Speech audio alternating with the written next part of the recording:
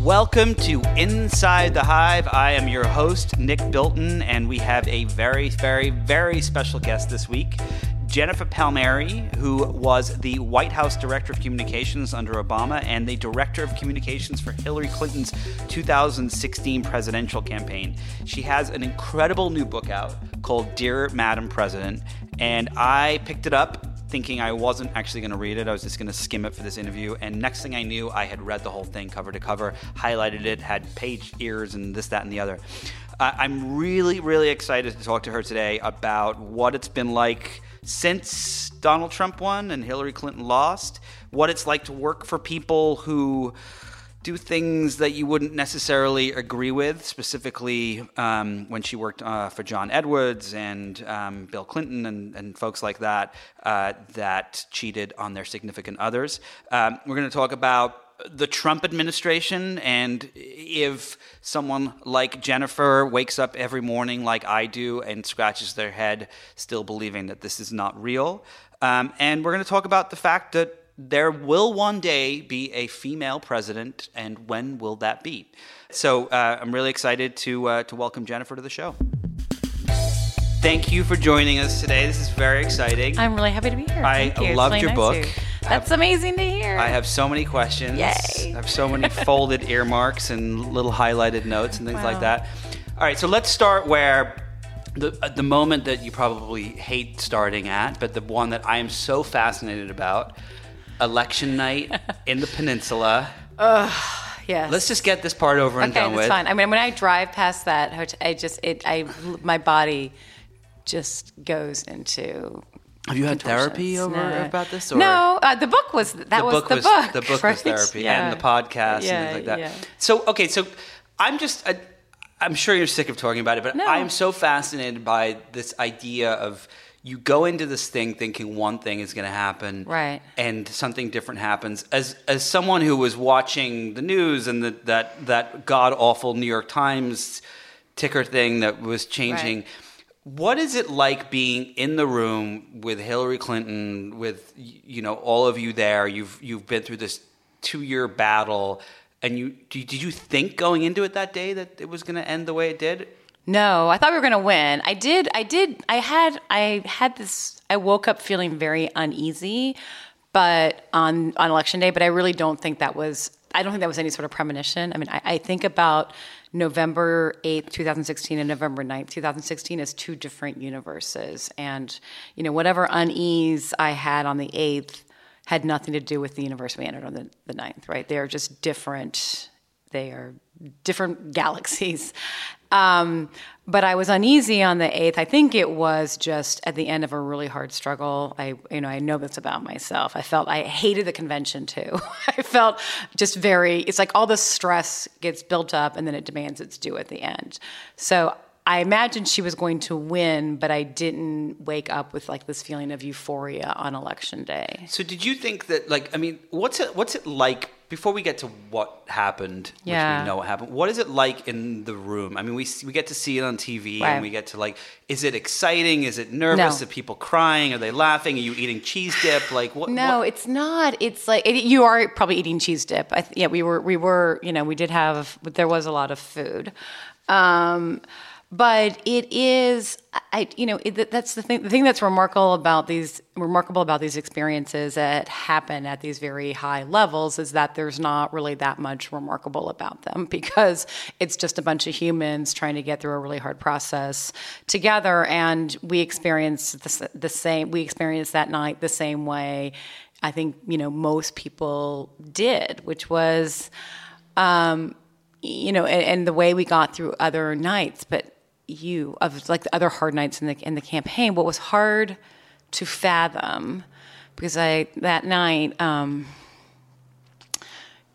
at first it looked fine, and then every election night has its surprises, and you just sort of go in knowing that, right? So I was like, okay, there's some states we're expected to win, we're not going to win, I bet we only win by 2 points nationally, which by the way is basically what happened. Mm-hmm. And there's going to be some surprises, and there's going to be some scares, but it's going to be fine. That's just kind of your going in, And then relatively early on, Robbie Mook pulled me aside and said, there's something off in some of the states.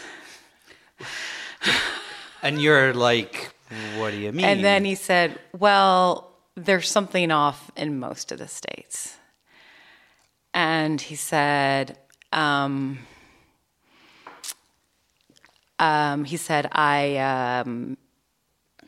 if we are up, he's like, there's like anywhere between, like, we're like 2 to 5 points off in most states. So if we have a 6-point cushion, it's going okay. And if we don't, it looks like we're having some problems. And does Hillary know at this point? No. And he said, can we talk about how I talked to Hillary about this? So is Hillary... So you're all watching. You're getting these results from the television, just like every other American. Basically, right? Right. That's the thing. It's like you really are just participants at this point. At these points, or I mean, you're just spectators at this point as well. And so, so Hillary has to know. So Hillary said. So I did not talk to Hillary that night. Robbie and John were the ones that were talking to her. John Podesta and Robbie Mook. And so I said, and it was the thing that, Nick, was so, surreal about it is I kept thinking, okay, well, all right, this is like Iowa, and we'll figure, we had a hard Iowa, it was really close, and we'll figure it out, and we'll come back tomorrow, and we'll do better. And you're like, but there is no tomorrow. There is no tomorrow. This is it. This is like another bad primary night, except this is it. And I still had the sense that, it was really scary early. It was really scary early on. You thought at first, and you thought maybe it's, Florida wasn't doing well, North Carolina wasn't doing well, and Virginia was sliding. We were way up in Virginia on the polls, and it was really sliding. And we thought, well, maybe this is a Southeast thing. Maybe this is a Southern thing. And then you start having trouble in Pennsylvania and Wisconsin and Michigan. And so you're holding in your brain all of the different combinations by which you can still win. And are you feeling sick to your stomach, or have you done this? Shock. It's shock that manifests itself in you behaving normally. Right? Which I think happens to a lot of humans that are in shock, so... it is because, and the other, there's things there, you're shocked to hear what's happening. You are programmed to accept bad news without blanching and reacting. And you're also, because it's been such a long, hard slog, you're also in this frame of mind that, well, we've had other hard nights, we'll get through this one and figure it out tomorrow. So like all of these things are swirling in your head at once. And I just thought, right. At one point I was like, well, of course Hillary Clinton's not going to win outright on election night. That would be too easy. So do you all go to sleep that night, or? Not really. We did, so I thought, I did think, okay, well, I really thought it was like, all right, I guess we're going to have to fight this out in the Electoral College. It was about, at around 1 a.m, we decided somebody had to go over to Javits, right? Because that was where the election night celebration was meant to be. And so somebody's got to go over to Javits and tell everybody to go home because there's people still waiting. And we knew that we couldn't have Hillary speak that night or Tim Kaine speak that night because we still weren't certain what was happening. And Pennsylvania, Michigan, and Wisconsin were all still out at that point. So we decided to have Podesta do it. So John and I drove over there to the Javits Center. And on our way over, AP called Pennsylvania for Trump.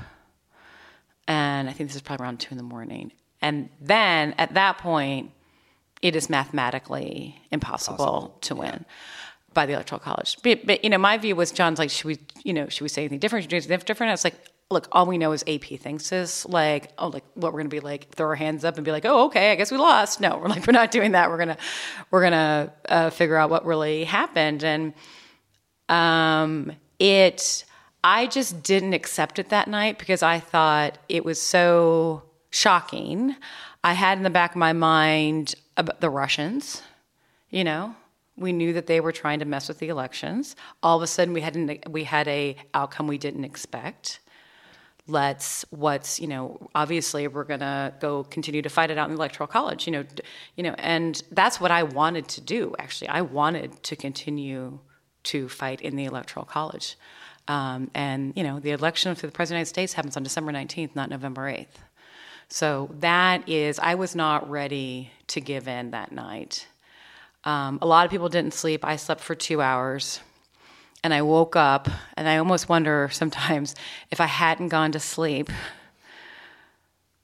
and I just stayed up, would I have been able to remain in the old universe? You'd have to still be awake, though. I'd have to still be awake. So speaking of the old universes versus the new, I still have these moments where I see Donald Trump being referenced as the president of the United States, and it is still surreal to me, and a lot of people I know, even people on the right that supported him and still kind of do. I mean, is it still that way for you? It is. It surprises me sometimes. I remember when I heard he was getting ready to give the State of the Union, and I thought, oh, I guess they're going to let him do that, so I guess he's still president. Or he spoke of the 9/11. I was like, oh, they're letting him speak of the 9/11 anniversary. I guess he must still be president. So it is. It is. Yeah. No, it's surreal. And every day there's something that happens that's just that you thought was unimaginable. So if you could do it all over, and I'm sure you have had this conversation in your head and with other people, is there not what would you do differently, but is there something you think you could have done differently? Right, that's a better question. There's when you lose by so little, right? You could have paid more attention to Wisconsin and Michigan and hopefully have won there, right? But that wouldn't have been enough because we lost Pennsylvania, and we poured everything we had into Pennsylvania, and we still lost. So you could have early on you would have had to start this in 2015. You could have spent a lot of time, money, and resources in Arizona, Texas, and Georgia. That would have been considered a crazy thing to do in 2015.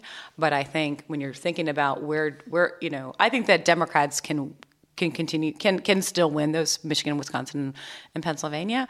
But our growth is probably in these other states. And the other thing I think personally I could have done different.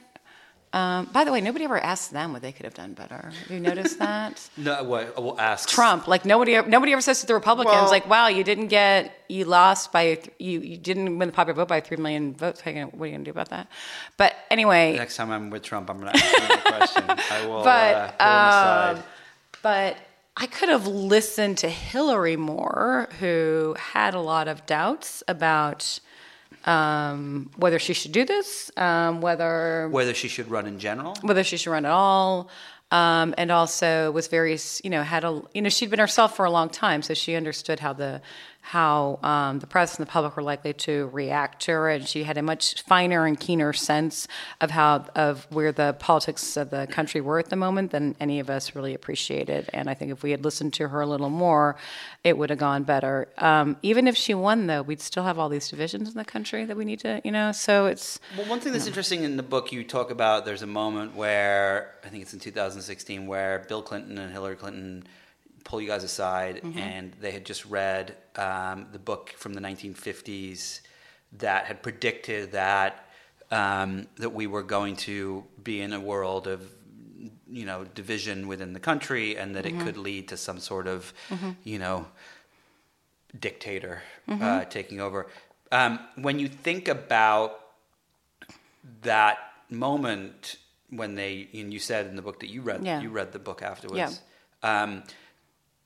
Was there something that they knew that no one else either knew or paid attention to? So I think that they, early on in the fall of 2015, both of them were very disturbed by the disaffection they saw in the country, and they said it was not like anything they had ever seen. And when Bill and Hillary Clinton tell you there's something happening in American politics that we have never seen before, and they were really deeply disturbed by it because they hadn't seen it and they weren't sure what could be done about it.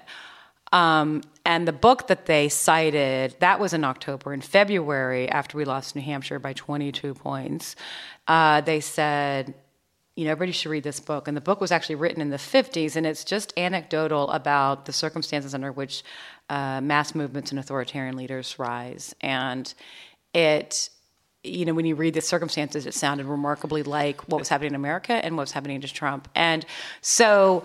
And it essentially argues that when there are bad things going on and people can't feed their families, they're not paying attention to politics, but when they're actually not in that place, that's when they start to become divisive, or? Yeah, the theory is that when people are living through times of great crisis, that is not when frustration roils to the surface and a country is vulnerable to someone like an authoritarian leader taking over. That because during that time, whether it's a war or you're living in poverty, the people feel like they have power, not power, they have purpose, and they have... the books, the True Believer. True Believer, by Eric Hoffer, that they have, they're just trying to survive the war or live day to day to get out of poverty, and their life has meaning and purpose, and they don't focus, they're not frustrated, or they're not focused on these frustrations. And it's when things start getting better, but not fast enough or not for everyone, that these things come roiling to the surface. And that's what it felt like with all of the change and 2 wars and 9/11, a digital economy and big demographic changes and all the housing crisis, the Great Recession. It's like gay marriage, just every Healthcare. all of, and I had a moment, all of these changes and just bringing out these frustrations that came royal to the surface. I had a moment where in June of 2015, the 1 week where gay marriage was upheld by the United States Supreme Court, and they upheld health care, and it looked like the Confederate flag was going to come down after the South Carolina state capitol, after the murders and the racially motivated murders in the Charleston church, and people in Brooklyn were so happy. And it was like a big party that weekend in New York because people were so thrilled at all of this progress that had been made. And I remember thinking, there's a lot of people in this country that are going to feel alienated by all of this stuff. And, Trump had announced just 2 weeks before, and with that speech where he called Mexicans, rapists and criminals, and some of them, I suppose, are good people, but I felt like, wow, we could be in for a hell of a backlash. And that's what it felt was represented in the Trump campaign. So you've worked in a number of, campaigns, you've worked in the White House, and you've interacted with the media quite a lot. And I have the belief, and I would love to hear your thoughts on this, that a big reason that we are in the place that we are today is because of the media. Yeah. There was just a report, actually, that I literally just read 45 minutes ago that just came out, pointing out how we are consuming more news, more media than we ever have in history, and we are more divisive because of it. And this country is more divided. What are your thoughts on that? Yeah, I do think that, what I think for the circumstances of this election, the original sin was the coverage of Hillary in emails. And it's just, I will never forgive for how the press covered that, because it was a gross. Well, Nate Silver thinks it was the thing, not Comey, not even Hillary. Well, because Comey was just about emails, right? Yeah. It's like it's the original sin. It was the thing, yeah. And just such like grossly exaggerated, over-covered to the point that people have to believe she did something wrong, because why would the press spend so much time on it? It's the story that proved to me the way media covers politics is entirely broken. And, I think that there's some superficial things about that, which is I think the press thought that Hillary was going to win, and they were like going to push her to be a better president. They're going to make her better in this process. That's what the campaign was going to be about, and make sure that she doesn't take this for granted, or we're going to insist that we get a certain amount of access, and like that was what the lesson they were going to teach her.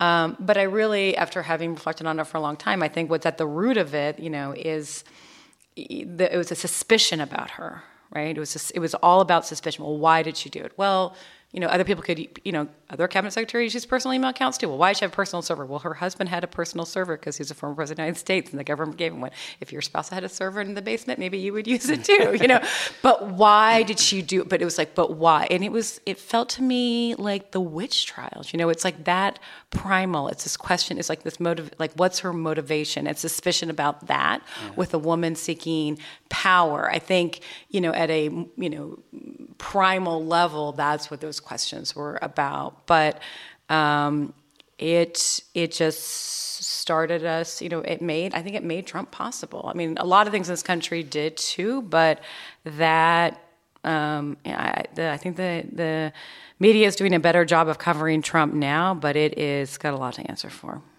Do you, when you think about Comey and that letter that came out 11 days before, I remember at the time everyone was like, Comey's the worst. Everyone on the left was like, Comey's the worst person imaginable. He's a Trump supporter, inside Republican, blah blah blah blah. And now that he, since he got fired, and he's like seen as this like savior because he's like tweeted a few things about like about honesty and liberty and so on, like, and lies. How do you feel about that? I don't think that I don't think he was trying to help Donald Trump. I don't think he was purposely trying to hurt Hillary. I think he's a Republican, but I think that he generally manages to put his political leanings aside. But I do fault him I think that he doesn't see it this way, but I think he was much more concerned about protecting his own reputation. And he was concerned that because the Clinton case was so high profile, that he was going to get criticized for it. So he wanted to take these extraordinary steps, including doing a press conference to talk about the results of the investigation, which the FBI never does. And then, of course, the famous letter later, and he says he was doing that to protect the integrity of the FBI, and that he was going by the book. But those are two very extraordinary, occurrences that the FBI doesn't do. And I think he was trying to protect his own reputation. And that came at a very grave cost. And now he's considered a hero. Again, because he was a hero during the Bush administration. So much of it is the way it's covered in the media. I've worked in the media and anyone listening to the show knows that I bitch about this all the time, but it's so frustrating. It's so annoying. It's like, there is nothing, to borrow the Fox phrase, there is nothing fair and balanced about the media ever. It's just, and they still treat it like a game. They still, they're like, so as communications director in the White House and on the campaign trail and everything and interacting with all these reporters, do you still pick up the New York Times, the Washington Post, turn on CNN and think, oh, that's accurate? Or do you think like, oh, I know that there's another side to this? I'm very skeptical, right? I always think if I read, I got to say, like I think the Washington Post is doing excellent work, and they did during the campaign. They were groundbreaking in their coverage of Trump, and I think that they made a decision early on for which they should be lauded for not treating him and Hillary as like we were false equivalency of like we do a bad story on Trump, we got to do a bad story on Hillary. Yeah. It's just like that's as if that made them objective and that made it fair, right? Just I think the media really struggles with how they maintain their objectivity. And I think that's totally the wrong question now, because they are not objective. You are not. I mean, I know you watch an anchor on CNN. I know they have views. We all know they have views. They just won't say what they are, right? So there's something that is. It is. I think that they should be more revealing of what they think. I completely 1,000,000,000% agree with you. It's like you're asking someone to walk into a profession and pretend that they don't have feelings about things. It is impossible. And for me, I now read The Federalist, and I even read Breitbart and things like that because I want to see their views, not their news, their views. Their views, and then I read right. things on the left, which you may perceive as not being on the left, but more center, and because I want to see their views. There's news in the middle of that, but I just find it so fascinating that all the people involved in it see it that way, and the public doesn't. And they don't. I feel like they're trying to revive the old ways in which the media operate, and instead of understanding that you have to have a new way to protect to gain and protect your credibility. I think you have to be more transparent about where you're coming from. I think this is why podcasts like yours are more popular, becoming more and more popular, because it is a transparent conversation about like what you're holding in your head, and it's not a show. So I don't know that cable television will ever adapt to the model that I think they should, which is to be more transparent about what they think. Yeah. And that gives value to that. I think that's more valuable than just saying what happened. I mean, there are a couple shows on MSNBC that I really like, that I do, like Nicole Wallace and Chuck Todd's, for example. And sometimes I'll go on and they'll be like, "Wow, there was so much news today." I'm like, "Not really, not really." There was a lot of activity today, but I don't think you're just saying this happened. That's not news. And I think that to protect their credibility, which I do worry about, because I think the places like the New York Times and and the Washington Post are important chroniclers of what's happening, and they have the capacity to communicate and write well and report well and chronicle this for a way that like those of us who can't keep track day to day can. But they have to figure out a way to be more transparent about how they're doing it in order to be considered credible, and like move away from this notion that objectivity equals credibility. It doesn't. There's just like no such thing as objective anymore. I think it probably made sense when there were no bylines in newspapers, and now where it was much more of an institution rather than individual institutions within the institution. Yeah, it's like we demand transparency in every other institution these days. They need to do it too. You are listening to Inside the Hive with Nick Bilton. Hey, John, I'm going to take a brief break from this fascinating conversation, and I have a question for you. I was just doing some research, and did you know that the average person sleeps for 1/3 of their life? The prediction is that the data says that we sleep for 229,000 hours of our lifetime. But I don't sleep very well because I have a really bad mattress, and I'm not sure what to do about it. Oh, Nick, sweet prince. Are you struggling to get to sleep? I've got good news. I am. The fine people at Mattress Firm want to help. You know Mattress Firm. It's America's neighborhood mattress store.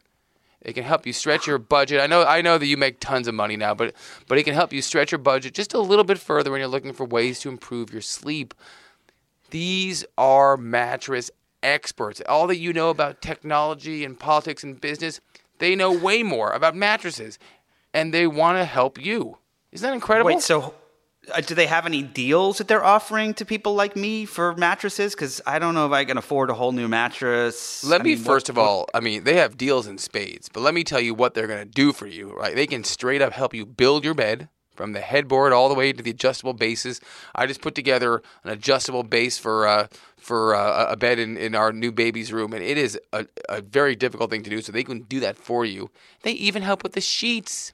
They are literally even able to help with the bedroom decor. They've got you covered, literally and figuratively. All right, so what's the deal? Do they have something that'll help me, save me a little money? Well, it's tax season, so we all want to save a little bit of money, Nick, but the good news is right here for you, baby. Go to mattressfirm.com/podcast and save 15% with the code podcast15 through April 10th. 15%. Wait, what was that website again? Mattress What was Firm, the website? Oh, no problem, Nick. I got it. Mattressfirm.com/podcast. It will save you 15% if you enter the code podcast15 through April 10th. Run, don't walk. Again, run, don't walk. Mattress Firm offers a 120-night sleep trial to ensure perfection and 120-night low price guarantee, so you paid the perfect price. Again, just write it down this time, Nick. Go to Mattress Firm. So it's mattressfirm.com/podcast, and then I enter the code podcast15 and I get 15% off. I'm going to go now because I want to get back to this interview, and then I'm going to quickly go and order a new mattress. I'm very excited. Thanks so much, John. I'll talk to you again in a little bit. Sleep easy, my friend. So you were in politics when Bill Clinton was impeached. Yeah. Were you working? Where were you there then? I worked in the press office. You were in the press office. how did you feel like that was a witch hunt? And I asked this question because I'm curious how you feel about the Stormy Daniels stuff as it relates to Trump. I felt like, so it's a little more than just that I was there. Monica Lewinsky was my intern. So, she just sort of happened to be my intern in the chief of staff's office. So I saw a lot that, I had quite the front seat. I had to go to Kren Starr grand jury and all of that. And what it felt to me like was that, she, Monica, her family, she like wrote about this in the Vanity Fair piece here, about, what it was like for Monica's family to live through this. And I remember seeing her mom come out of the grand jury and just being so devastated. Yeah. It was terrible. I could always carry that image with me. And it's like Bill Clinton, Monica, her mother, they were just like caught up in this game that was all about men in power, right? Yeah. And it felt to me like the Republicans were using anything they could find to go after Clinton in this, to go after Bill Clinton in this way. And everyone whose lives got destroyed in that were collateral damage. Do you feel the same way about Storm? I mean, look, I'm no Trump supporter in any way, but... Right. Yeah, so it is, there's like, I haven't quite wrapped my head around, because the other parallel for me in my life is John Edwards. I worked for John Edwards, and if you're to bring a case against Donald Trump for a violation of campaign finance laws, which you could conceivably do because it seemed that money was given to Stormy Daniels for the purposes of covering up this affair because it would hurt the campaign, same thing that happened to John Edwards. There's all of these threads about men, sex, power, and politics. And I can't believe it's a coincidence. And I can't believe that it is, something about, a relationship with a woman that ultimately could be the undoing for Trump. So, and it's, maybe I'm too close to it to be able to make sense of, what my big takeaway after 20 years of dealing with this stuff should be. But so he could get caught up in the same circumstance where something that could do real damage to him is just about, him and sex and not anything to do with his work as president. Stormy came forward though herself, right? Yeah. She wasn't forced out. It's there's some differences. There's some differences there. But, it's not how I want Trump to go. It's not how I want Trump to be removed from office, whether by the voters or Congress, and I want it done. I think it's important that the country, whether it's by the Congress or by the voters, rejects the way this man has violated the principles of our country. And that's how I think it could best be put to rest. But, yeah, I mean, I see it doesn't, it's something really remarkable that the same dynamic is happening to him as happened to Clinton. It's interesting. So reading the book, and it's a book written to the first female president of the United States, there's a lot of infidelity. There's not just Edwards and Clinton and even, I guess, Trump on the sidelines, but Anthony Weiner and so on. Right. As a woman who wrote a book to a woman and as someone who has been surrounded by these men and these women who have stood by their side and they have these gross infidelities that essentially disparage their entire marriage and everything that someone else has put them. I mean, it really makes me angry thinking about it. Mm-hmm. Does it make you angry? Or are you just like, oh, well, this is just who these people are? And I don't want to get too angry about it because I don't want to let their behavior define the women that were around them or my experience in politics. Got it. I believe that Hillary Clinton is a woman of enormous talent and power and just a true force. And I don't want her defined or damaged by what her husband did. And I don't want her held accountable for what her husband did.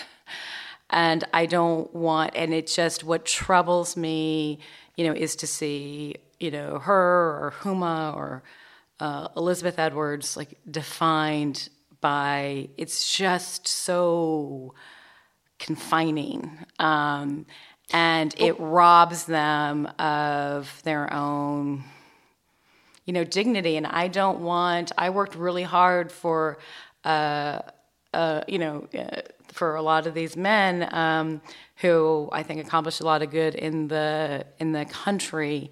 And I think it's unfair to me and all the other women that worked for them to have our own efforts sort of defined by that. Do you, when you... This is getting deep. We're not even halfway there yet. But these are big, deep concepts that I haven't really articulated before. It's interesting. I think it's what's fascinating is I saw this. I'm reading the book and I see these similarities, and I think, look, I genuinely do feel bad for Melania. Like a lot of people. I do too. And there are certain people like, oh well, she put herself in that situation. Like, I don't think she ever in her wildest nightmares could have imagined the situation that she's in today. And I'm sure that Donald Trump is not a very caring person towards her feelings. If he was, I don't think the Stormy Daniels stuff would have happened and all these other things. And I, as someone who I've continually been trying to understand both sides of the argument, and they all kind of seem like jerks, honestly. I think about Huma, and I watched the documentary, and the way Anthony treated her, and Bill, and the way he treated Hillary, and and I know that they shouldn't be defined by these people, and that they did do good in the world.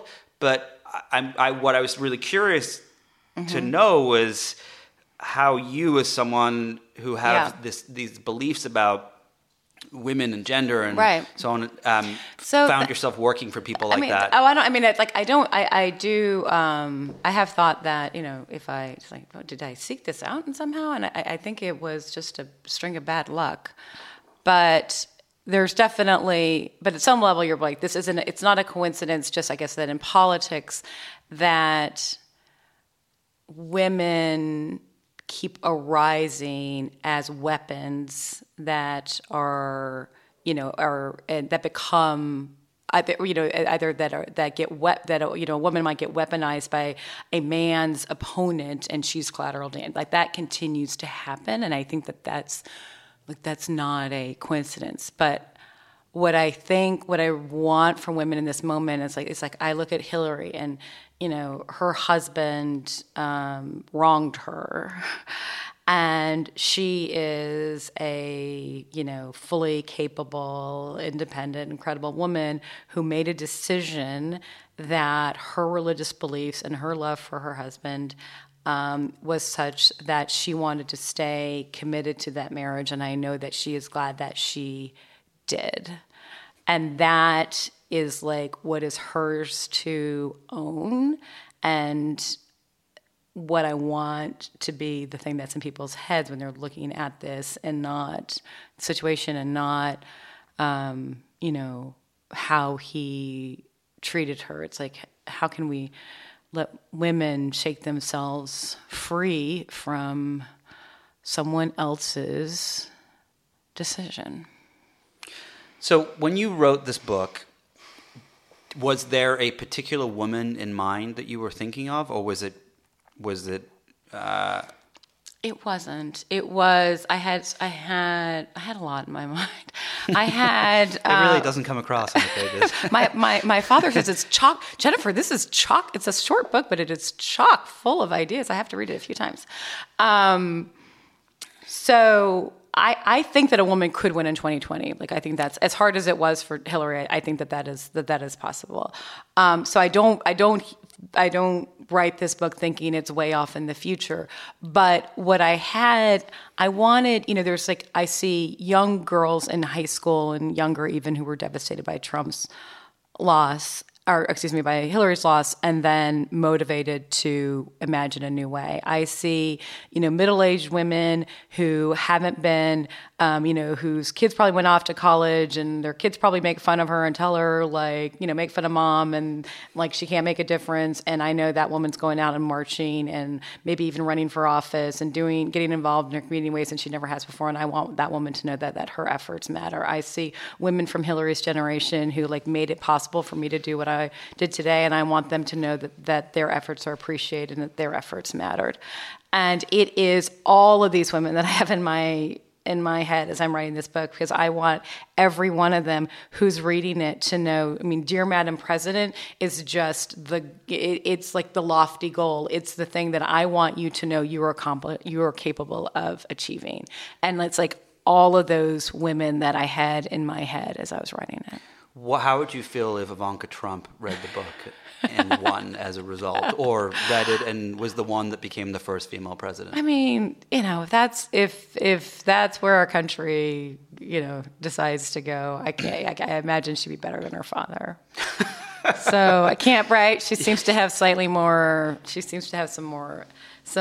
empathy. A little bit. But I don't think that's what's going to happen. Jared would be the perfect...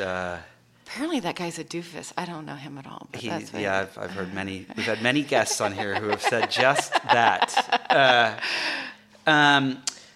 So one of the things that happened while you were on the campaign was that your sister Dana got sick, right? Yeah. And there's also the moment when Elizabeth gets sick and passes away too. Yeah.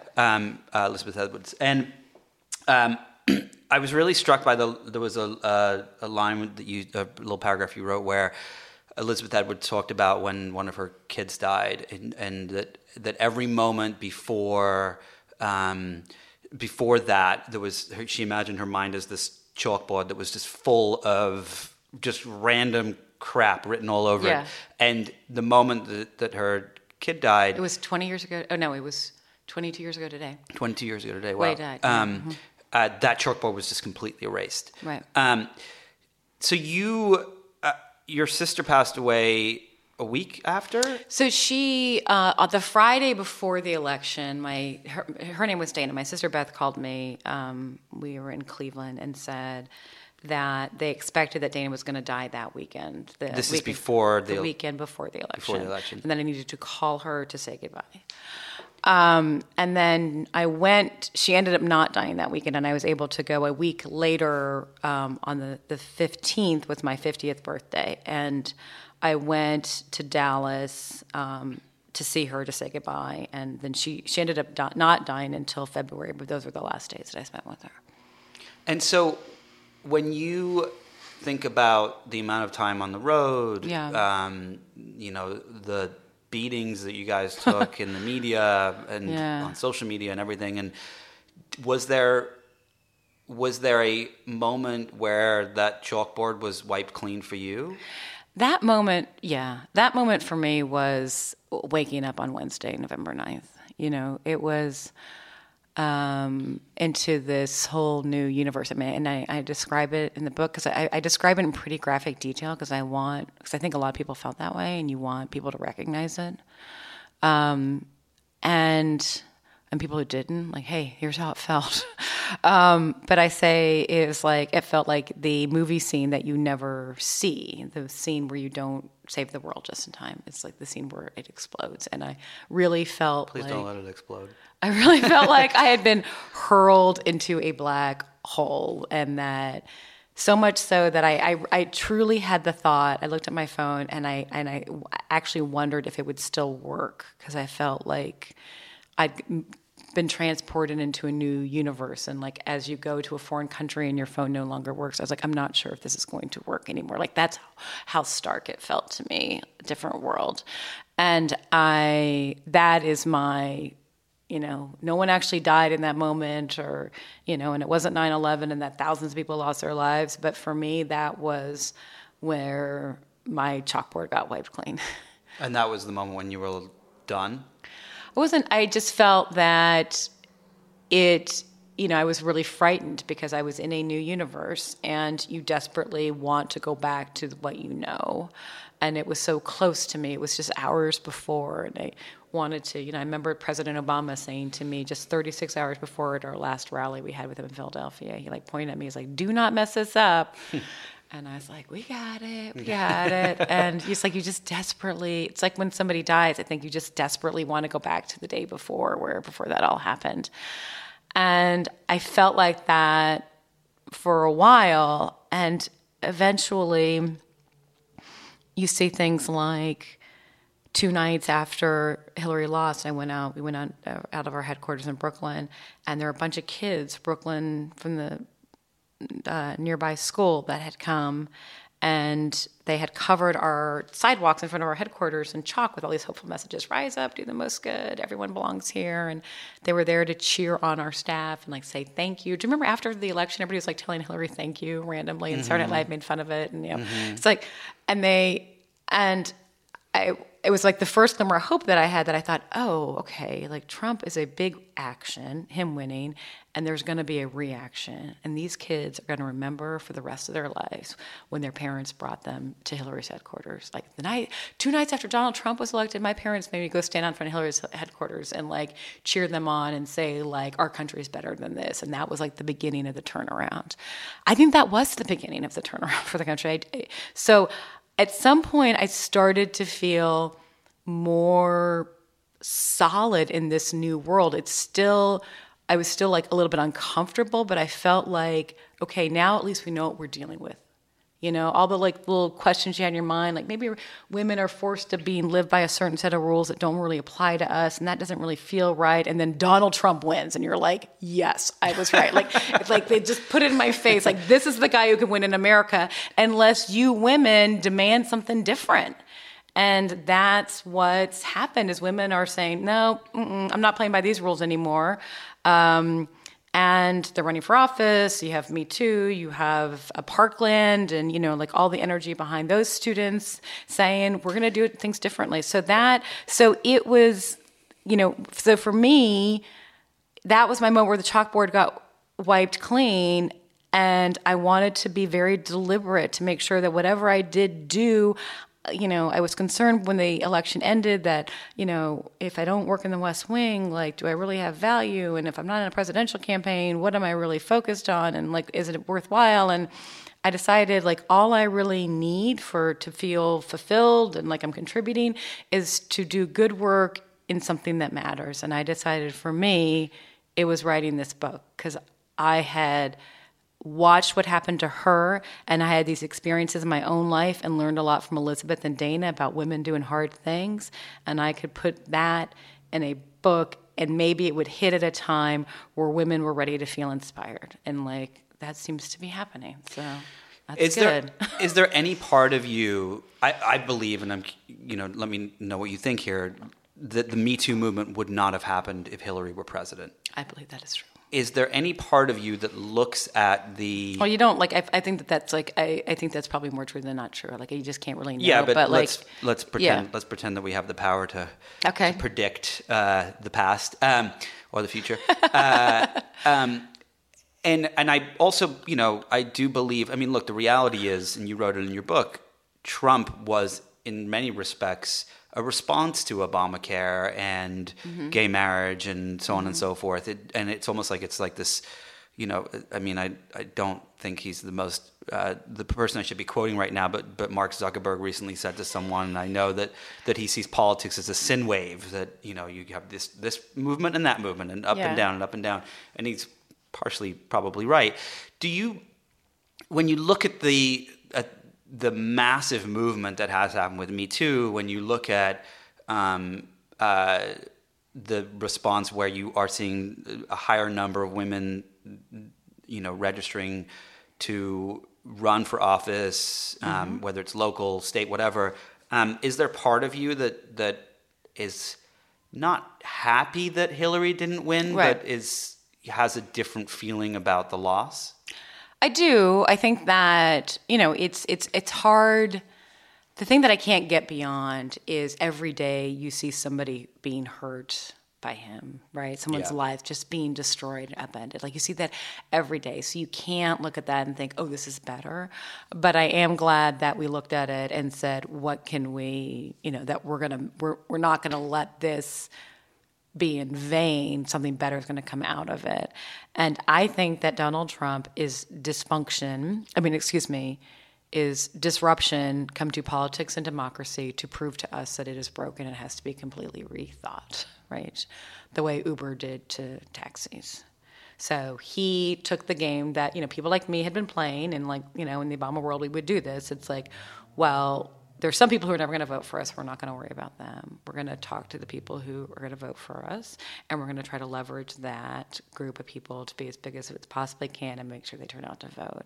And he took that and made it perverse and designed a campaign that was all about dividing people and making a relatively small group of people extraordinarily enthusiastic about voting for them. And then he shot the gap and managed to pull off this amazing win. And that is dysfunction, that is disruption come to politics to prove to you that your game has run out of time. I completely agree. And I think that, politics, like media, is completely broken. But now, So now people are doing it different. But who's going to be on the Democratic ticket in 2020?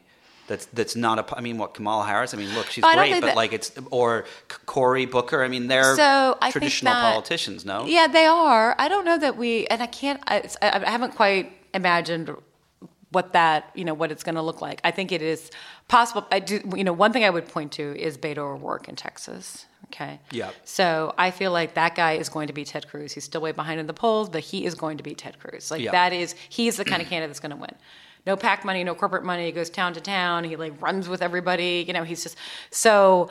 It shows me that people are responding to a candidate that stays close to the ground, is focused on local issues, is very true to, is willing to reveal their soul, because whoever is the Democratic nominee in 2020, it's going to be a brutal outing. And it is, you have to be willing to just bare your soul and everything about you to the American people. I think people are going to want, in reaction to this, because their pendulum will swing, someone who has experience, a level head, and is inclined to bring the country together, just sort of naturally built that way. Do you think that the Democrats can win in 2020, or do you think Trump might win again? I think it's possible Trump could win again, but I think the Democrats will win in 2020. But it's you gotta. But I'm very concerned about the health of the republic and the democracy. The biggest concern. The biggest obstacle I felt we had in 2016 that no one ever talks about is that, people were like, well, why didn't you have a better economic message or do more ads around it? It's like the economic message couldn't be heard, partly because of Trump and all the distraction, but also because I think no one has any belief that government can do anything. So Hillary had a good economic plan, but I don't think anybody believed that it was credible to think it could get done. So if you're now, so what are you doing as a candidate? You're running on a bunch of ideas that people think are never going to happen. What is that? How do you change that? What is that?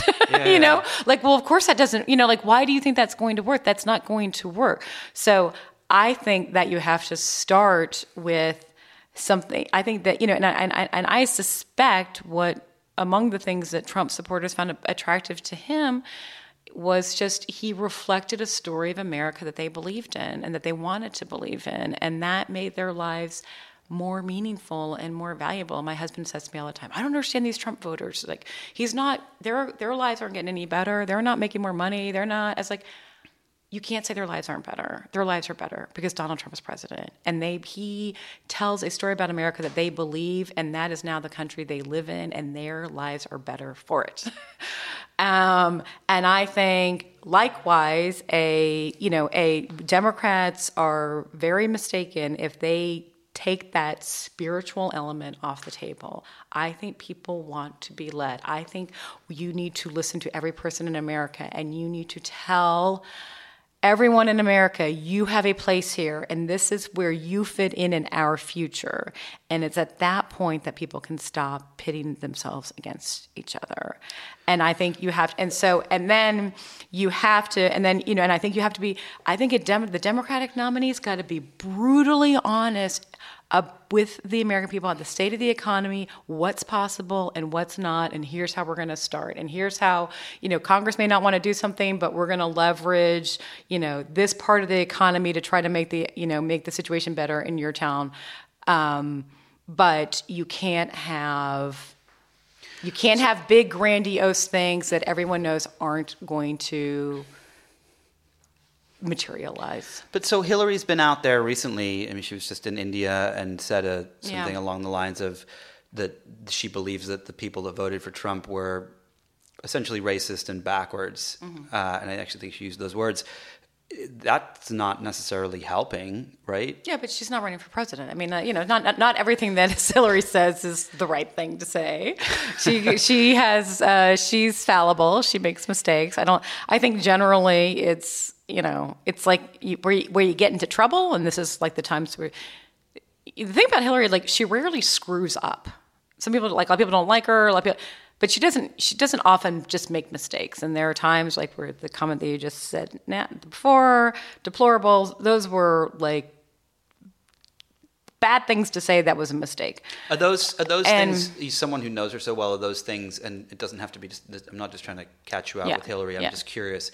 Are those things, I'm exhausted, I've been on the campaign trail 14 hours, 16 hours a day, or I'm in India and I'm jet lagged, or is it like, I can't believe I fucking lost, like these people suck, like what? Yeah, no, I think it's the former. And when she said the deplorables comment, which is just like a blah blah blah blah, she had pneumonia when she said that. Yeah. But what I think is where you get into trouble is if you generalize and comment on your opponent's supporters, right? Don't characterize your opponent's supporters. Don't characterize why people made decisions. That's true. Trump never did that, did he? I mean, he attacked everyone, but he didn't attack. It's a good point. I hadn't really thought about. He didn't really attack Hillary's supporters. Yeah, he attacked Hillary and everyone else. Don't attack. Don't characterize. Don't like that's like the thing. I think I'm that's sure he the did thing behind right closed doors, but yeah, right. There was a few stories about that. So you and I, we're just winding down here a little. You and I actually met at Harvard at the Kennedy Center, and it was the and you write about this in the book a little. It was the event where they every 4 years they invite the campaign officials from everyone who ran, and they talk about the campaign and what they did and what worked and so on and so forth. And it was the most insane, I think probably one of the most insane moments of my career, because I sat there in that room and Kellyanne Conway literally looked like a 14-year-old that was going na na na na na na. She essentially that's what they were all doing. Out. They were all Brad Pascal, that guy, whatever his name is. There was the digital genius. The digital genius who's now running the 2020 campaign. Yeah, right. And you write in the book how you thought you were being composed, and you were like, and really, and everyone on both sides. That there was emotions were high and so on.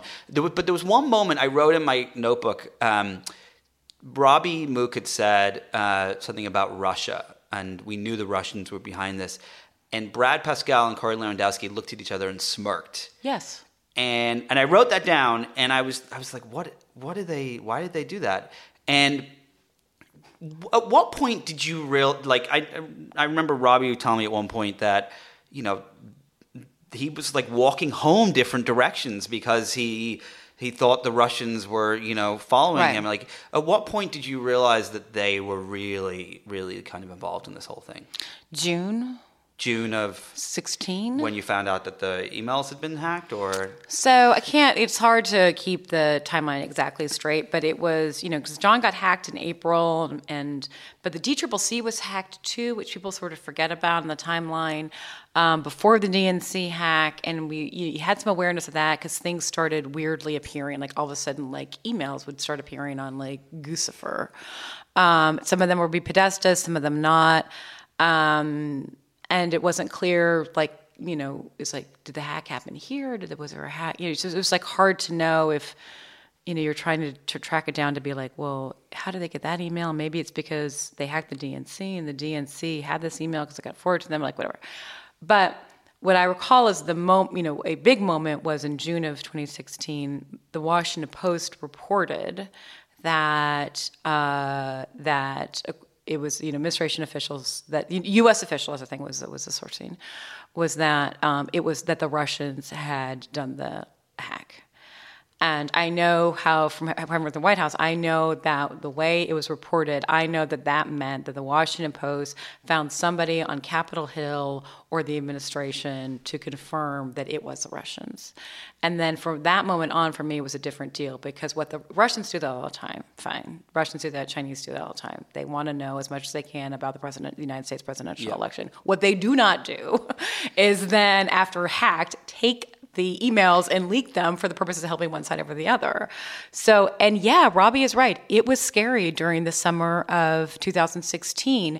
And when it was so tragic that that young man, Seth Rich, was killed at the DNC, was murdered. He worked at the DNC and he was murdered late one night. It could have been a burglary. It could have been something else. But we knew the Russians are capable of, they do this, right? I mean, they poison people, they kill people in their own country. They rarely do it in the United States, but they were playing a very fierce game. And yes, I would watch where I was going, and we were told, don't walk home the same way, and understand you're a target, and they know what you look like, and they're all around. And I had this crazy moment where I got really sick and dehydrated and exhausted, and I fainted. And I came to, and the doctor that was standing over me at the Brooklyn emergency care place was a Russian doctor, and he told me he was for Donald Trump. He was trying to get me to come to, and he knew I worked for Hillary. He's like,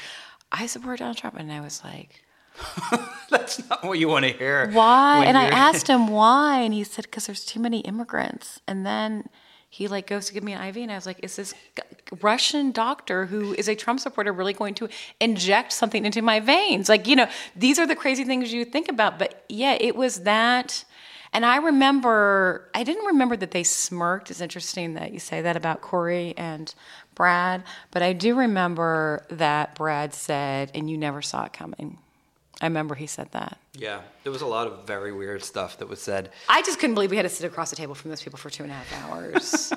I was just like, and they were like 12-year-olds. They were like mocking us. And I think Harvard thought that it could be normal and civilized. And we tried to tell them that was not how it was going to be. But I wrote a piece about it, and I said, it was as if they, Kellyanne Conway and Brad and all these, they'd never won anything, and that they had finally won, and they didn't know how. They had finally won by being jerks. Yeah. And they didn't know how to respond when they had won, so they continued to be jerks. And it wasn't like, hey, this is what we did, and this is how it worked, and so on and so forth. Ironically, the one person who I thought was the calmest was Paul Manafort, who was like, well, we did this thing and that thing, and that's how we got the evangelicals, and so on and so forth.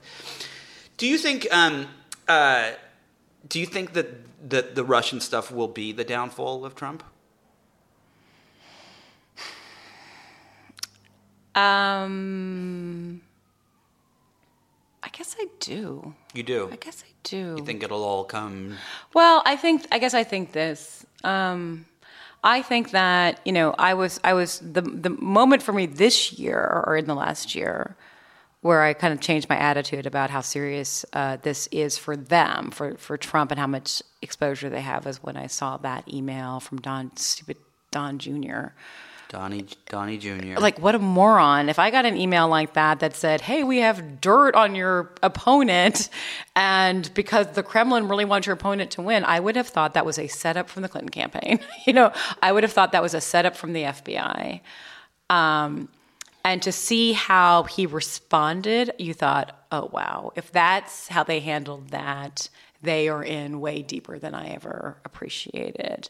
And I just, we always, Trump always backs Putin, like at every turn, or he, will only take or say a anti-Putin. Very, very rare occasions has ever said anything anti-Russian when he's like absolutely forced. And we keep looking for more complicated reasons as to why that is, other than they got something on the guy, and he's really exposed. And I think that will either get, that will get revealed when Mueller comes out. I have the Republicans in Congress. I have bottomless disappointment in them. It's just like bottomless. Like every day they outrage me about their failure to hold this president accountable. So I don't think that they will take action against Trump. But if it comes out that the Russia stuff is deeper than people had thought, here's a theory. It's possible that Trump supporters could say, even some Trump supporters could say, God, I love the guy, but wow, he's really exposed, and Russia's not our friend, and it's just he's just too compromised. He can't do the job. There's a chance people could have some of that reaction. More likely, Democrats come in. I don't think you run on impeachment or anything like that, but you come in and you just run. 2018. You come, you went in 2019. You come in, you do Congress's job, which is to hold the President of the United States accountable. Like they wrote it right there in the Constitution. It's not like you're being political. You're doing your job to hold, he's a dangerous threat to this country. And they, start the process of doing true oversight of this administration. And, maybe that ultimately leads to impeachment. But I just, at every turn, even I myself, I feel like I've underestimated how deep the connection to Russia goes and what a threat it truly is to the sanctity of our republic. Because what I think the Russians really want is they want us to think none of this matters. They want us to think that our system doesn't really work and isn't representative. And so you really got to purge that. But the reason I bring this up is because one of my worries is that we'll be able to push back a little, like the tech companies will do their job and push back a little in 2018, and then by 2020 there'll be more AI and things like that, and that what happened in 2016 will happen with a vengeance. And Trump has no incentive, and the Republicans, because they are spineless for the majority, have no incentive to stop Russia from doing that, because it means that they win. Yeah.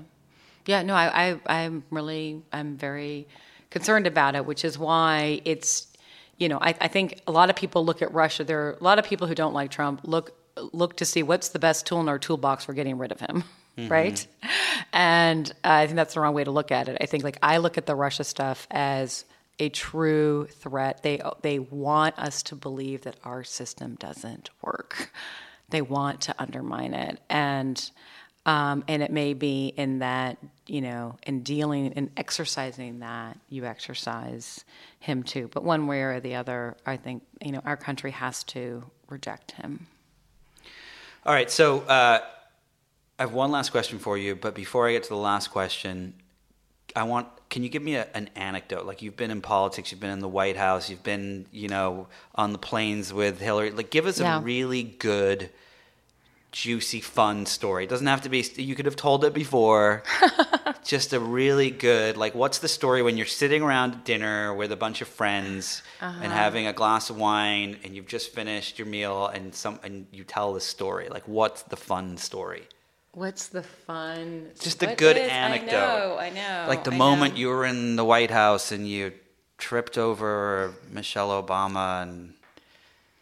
No. They usually involve Joe Biden. There's some that are... I guess this one is not... The Joe Biden ones are pretty amusing, but they... but there's one that's an Obama one that I think is pretty moving that people like to hear. Sounds good. This is after Trayvon Martin. Okay, so this is Trayvon Martin. This is after the guy who shot him, whose name is escaping me now, was acquitted, and there was, a lot of, it was just like, I just learned a lot from President Obama and watching him, and he's incredibly perceptive about what people need from him and from the president, and just like, it's just so devastating to so many African American families to have that happen, and it's just like every time this happens, it's just like another reason why they feel like they can't get a fair shake in America. It's like another death, and we were fussing about how should he respond? Does he need to speak? Should he do an interview with should he do African American radio? Should he go to a boys club and accost you and be with just some young teenage black boys and let them know that they're loved and valued? And is this a conversation you're having with him? This is a conversation we're having amongst ourselves with the staff. And so he calls us down, it's me, Jay Kearney, and Valerie Jarrett, to talk to us about it. And so I said to him, okay, Mr. President, we're thinking about these different options for you about ways you can address this. And, I assume that you think that the African-American community needs to hear from you. And he said, no, I think I need to speak for them. And I was like, oh, that's a totally different deal. And he got up he's like, I've been thinking about this. Let me tell you all what I think I need to say. And he got up from his desk and went and sat in that yellow chair, by the... the president of the United States always sits in that yellow chair by the fireplace, to the right of the fireplace, you're facing the fireplace. And he is sitting there, and I'm sitting on the couch next to him, and it's our first black president with a bust of Martin Luther King behind his head and the Emancipation Proclamation hanging above, right? And that is my line of sight. And he lays out, the first president of the United States lays out to me what it is like growing up as a black man in the United States of America. And, how, white women would cross the street when they see him walking down the street. I've done that. Maybe I did that to Barack Obama. I don't know. Security guards following him around stores because they think that he might sell, shoplift something. How he and Mrs. Obama talked about if Malia and Sasha were boys instead of girls, they'd have to have the conversation with the first children of the United States and tell them to be careful of the cops. And he laid this all out, and I just thought, there's a lot of those jobs that's a grind, just like any job, right? And it's really hard in the White House. There's no good answers, and you're criticized for no matter what you do, and it's, it can be really hard. And then there's these moments where you are of enormous privilege, where you're I am witnessing a great moment in the history of the United States. And that was my moment. And he said, at the end, he's like, so that's what I think I need to say. And we're like, you should say that. And he said, well, where do you think I should do this? And then we'd been fussing about where do we tell this story and what's the right venue and da-da-da-da. What's just the right message? I was like, I don't know, you have a briefing room. That's what it's there for. You should just go out and say it. Because it didn't matter where he did it because what he had to say was so powerful. So the next day, he went to the briefing room and basically, just then delivered to, all the country what he had said to us privately. So, that's the moment that I hold of something, that was really special to be a privileged moment in American history to see. That's cool. All right, so last question. What's next? Oh, I don't know. I love writing, as it turns out. Loved it. I was really surprised. Right? Yeah. I love writing books. I love it. It's really, really fun. It's hard. Yeah, but that's what makes it fun. So rewarding. I was very surprised I'm such a social person and I love politics and that you could, lock me in a room and I would find that rewarding and satisfying. And I also, of course, having worked as parts of, a campaign, White Houses where so many people have to weigh in and there's so many considerations, it's so incredibly liberating to be I think this. Yeah. Send. I remember the first time I wrote a book and I said to my publisher, I was like, so what do you think? And they were like, your name on the cover, it's what you think. It's not what we think.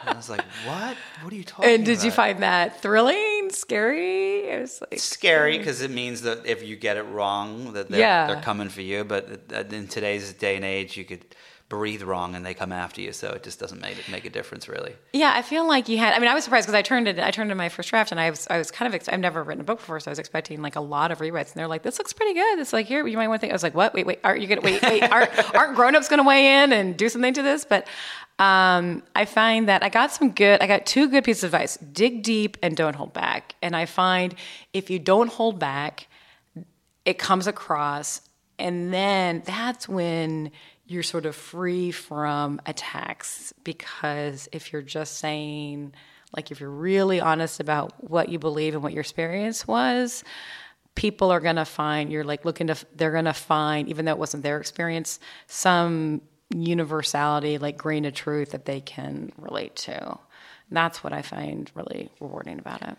Well, it was fantastic. I mean, I picked it up. And I said to you earlier, to be honest, I was like, oh, I'm just going to skim this. And then I started reading it, and I was like, wow, I just finished it. It was amazing. And I highlighted a bunch of pages. Do you think you'll go back into politics ever, or are you done? Sure. I mean, I still, I do. I work for, now I work at for the Center for American Progress. I do work for them, and also the Emerson Collective, which is this really amazing organization working in education, immigration, media. Does a lot of really groundbreaking work right now. So I always am going to, I think I will always care about politics and be involved in it. But I think that I think writing is like a better thing for me. Well, the book is called Dear Madam President, an open letter to women who will run the world. Jennifer, thank you so much for taking the time today. So fun, Nick. It was a really great conversation. Really good. Thank you. Thanks to my guest today, Jennifer Palmieri. If you enjoyed this conversation, be sure to listen and subscribe to other great episodes of Inside the Hive with Nick Bilton. Yes, that's me. You can find these on Apple Podcasts, Google Play, or anywhere you get your podcasts. And don't forget to leave a review while you're there, preferably a glowing 5-star, amazing, fantastic one at that. Thanks to the folks at Cadence 13 for their production work, and thanks, of course, to my sponsor, Mattress Firm. Please support them the same way you support this podcast. I will see you all next week.